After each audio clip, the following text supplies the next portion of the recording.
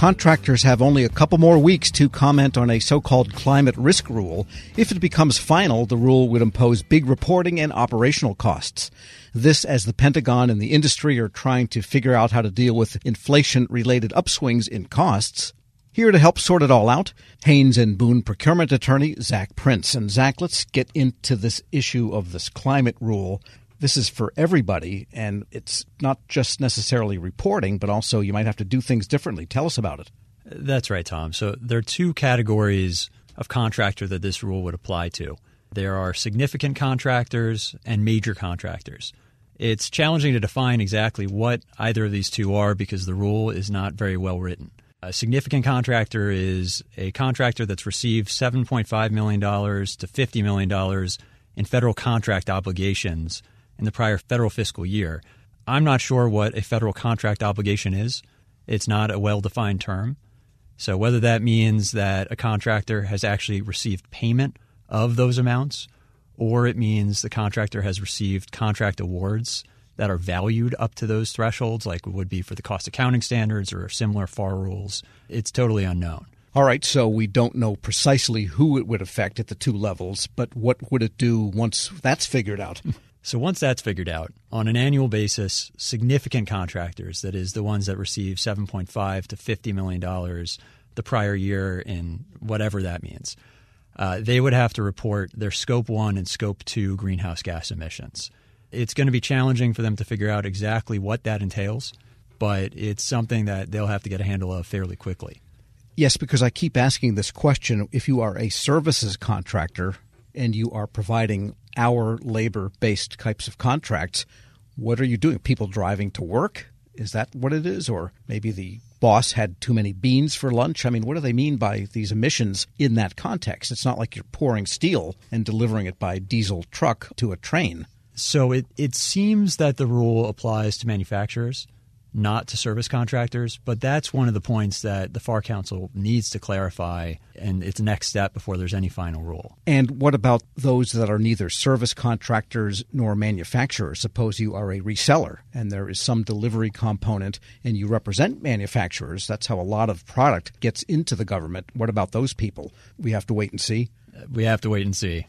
These are some of the many questions that the comments should be raising with the agency. And with respect to those different levels of reporting of CO2 and emissions, I mean, what do those entail, say, if you are a manufacturer? What do we know about what it is you're going to have to do? Scope 1 and 2 looks at your own emissions.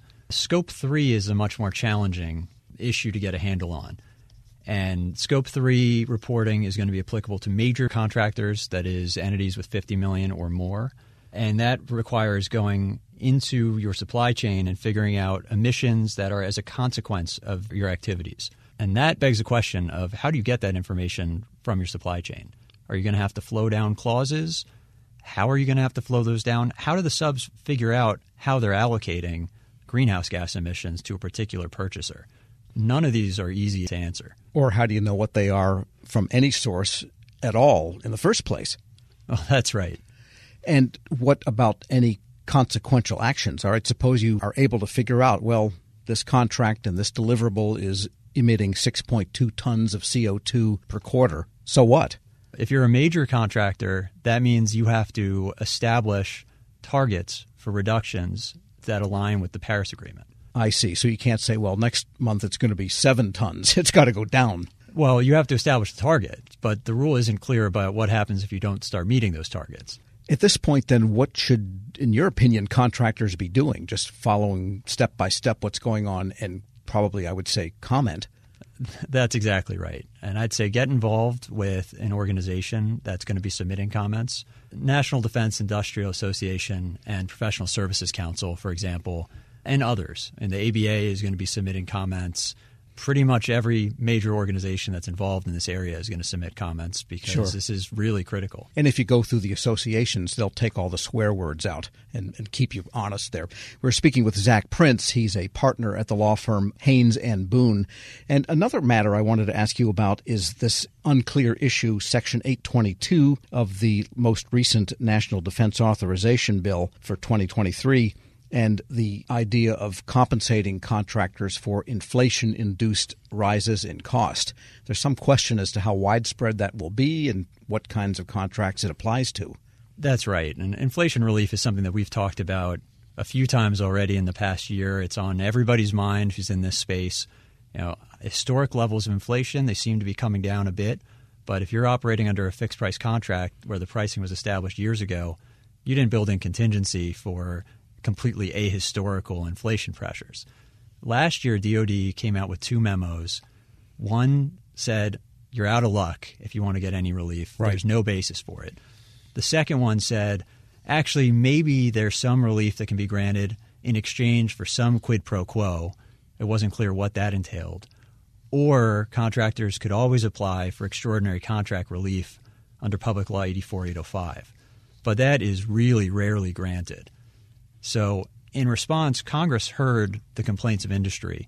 They added the Section 822 to the National Defense Authorization Act last year that would allow DOD discretion to grant contractors and subcontractors under fixed-price contracts some relief to the extent that inflationary pressures increase their costs beyond the price. But it's dependent on a couple factors. One, it's totally discretionary. Two, the NDAA is not an appropriations bill. So it expressly says this depends on there being appropriated funding available for use by DOD, and it has a time period. It only runs through the end of next year, and it can't be implemented until DOD puts out guidance, which they have to do within 90 days. Right. This raises a lot of questions surrounding DOD. One, is there money for that? Just as a parallel question in a different domain, the replacement munitions and systems for delivery from the extraction of our stockpiles that have gone to Ukraine. Nobody knows where that money is coming from or whether they'll replenish and so forth. So really, the increase in the budget for DOD in the coming year, it hasn't really sifted out to where that money's precisely going to go. It's an unfortunate problem, and it's a disconnect that often happens in this space where you have authorization on the one hand for laudable policy goals, but it doesn't come with money. And you can't commit the government to anything without available appropriations. It's actually a crime by the agency person who does it. And I guess it's fair to say then here, too, that if you're a contractor, if you're worried about this, the least you should be documenting your costs and cost increases that seem inflationary so you're prepared for what might come down the pike. Get ready, because the money for this is going to be limited and the time is limited. So you want to be engaging with your customer early to try to make sure you can be one of the lucky few who actually get relief under the statute. I guess if you're the person who supplies the omelet breakfasts in the Pentagon and what we've seen with the cost of eggs, you've probably got a pretty good case for a price escalator given what a dozen eggs cost nowadays. That's right. Zach Prince is a partner at the law firm Haynes & Boone. Thanks so much for joining me. Thanks for having me, Tom. We'll post this interview at federalnewsnetwork.com/Federal Drive. Subscribe to the Federal Drive podcast edition wherever you get your shows. Leadership today, especially within the federal workforce, is being tested more than ever before. Sean Ferguson, Senior Vice President of Government Relations and Chief of Staff to the Office of the Chairman at the Special Olympics, joins host Shane Canfield, CEO of WEPA, to discuss the importance of leadership, inclusion, and community building. To learn more about how you can get involved with the Special Olympics in your community, visit specialolympics.org/get-involved. Hello, and welcome to the Lessons in Leadership podcast. What are some of the biggest lessons that you've learned working with that community? Shane, it's almost immeasurable, the things I've learned since I've been with Special Olympics. One of the things that drew me to Special Olympics when I made the move over from the NFL was that my mother, my grandmother, my aunt all took care of people with intellectual disabilities and physical disabilities as well. So all of my life I was interacting and around usually young people, but also adults with disabilities. And so I knew that work a bit. You know, they basically were in direct care, and I will say, and I obviously will say about my family, my mother, my aunt, my grandmother, they're saints. But the men and women that do take care of people with profound disabilities are really, we can't do enough to salute them. They're really heroes. And so I was drawn when I just saw that, Special Olympics was looking for someone. And I thought, well, I'll take a look at it and see send in my information. And lo and behold, I get hired. And I learn every day almost something especially from our athletes. We're blessed to have a number of athletes that work here in our office in Washington, D.C. And, Terrell, who works in our mailroom, who comes by with packages and deliveries. If you're having a day that's, getting away from you and you coffee hasn't kicked in, but Terrell comes by, always happy, always enthused, has a good story. Like, it can just turn a day around for you. And you think of, so often when he'll walk away, I'll be like, whatever was bothering me or whatever is, stressing me out. And come on, look at Terrell. Like, he faces everything with optimism. And I've seen that also in our going to competitions throughout the United States and globally. You see people who have had everything stacked against them.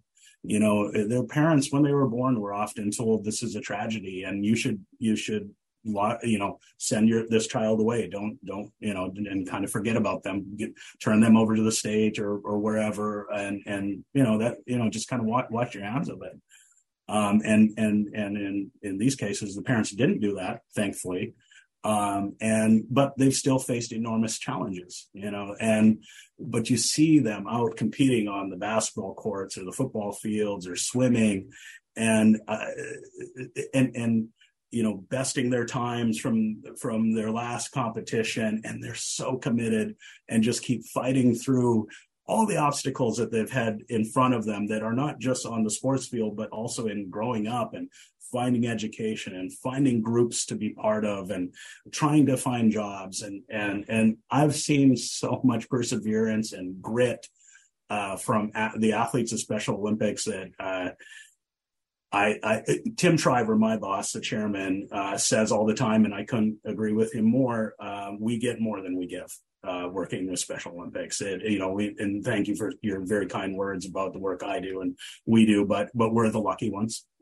Those of us that work here are the lucky ones, because I said to someone the other day, the things that I've been able to see and experience with athletes, you just don't get to do that anywhere. It's so unique and it's so joyful and I mean, we work hard and we're up against the things that nonprofits are up against and the issues of the day. But man, you see it and the inclusion and at Special Olympics, no one's excluded.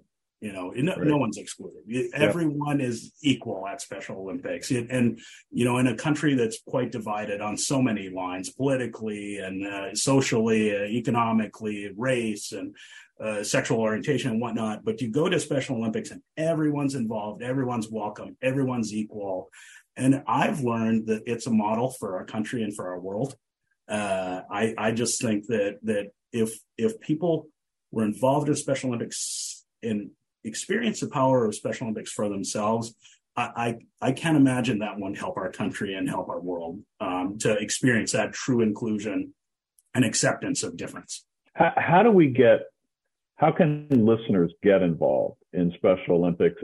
Ways to get involved, tons of ways. So volunteers, obviously, coaches, officials, and the thing that Tim Shriver has done and really pushed in the years that he's been chairman is the unified sports model that I'd mentioned earlier, where people, and it doesn't have to be, it's not just school age. It's we say 9 to 99 or year old folks that play on teams, bowl together, golf together, play soccer, basketball together. People with and without intellectual disabilities competing on teams together. And that is, I think when you go back to the founding of our organization, what Mrs. Shriver was trying to do was to create inclusion opportunities for people with intellectual disabilities. And you see it at these unified sports events where people with and without are playing together. We still have traditional teams where it's all people with intellectual disabilities competing with other teams, all intellectual disabilities. But this model of inclusive sports and inclusive leadership programs and whatnot, I think is truly revolutionizing and changing the way people see others with intellectual disabilities. That's just like, I mean, that's what we're trying to do. We're trying to bring people together and bridge difference and celebrate differences, and that our athletes, man, are some of the greatest people that you will meet, and there's a lot to learn from our athletes, and playing sports with them and interacting is how you'll learn it. Check us out at, SpecialOlympics.org on our website. That will link you to your local program. You can follow through the clicks of how to get involved and what's closest to you. You'll enjoy it. I can promise you that. Well, thank you very much, Sean. And to everybody listening, I'm Shane Canfield, CEO of WEPA, and we'll talk to you next time on the Lessons in Leadership podcast.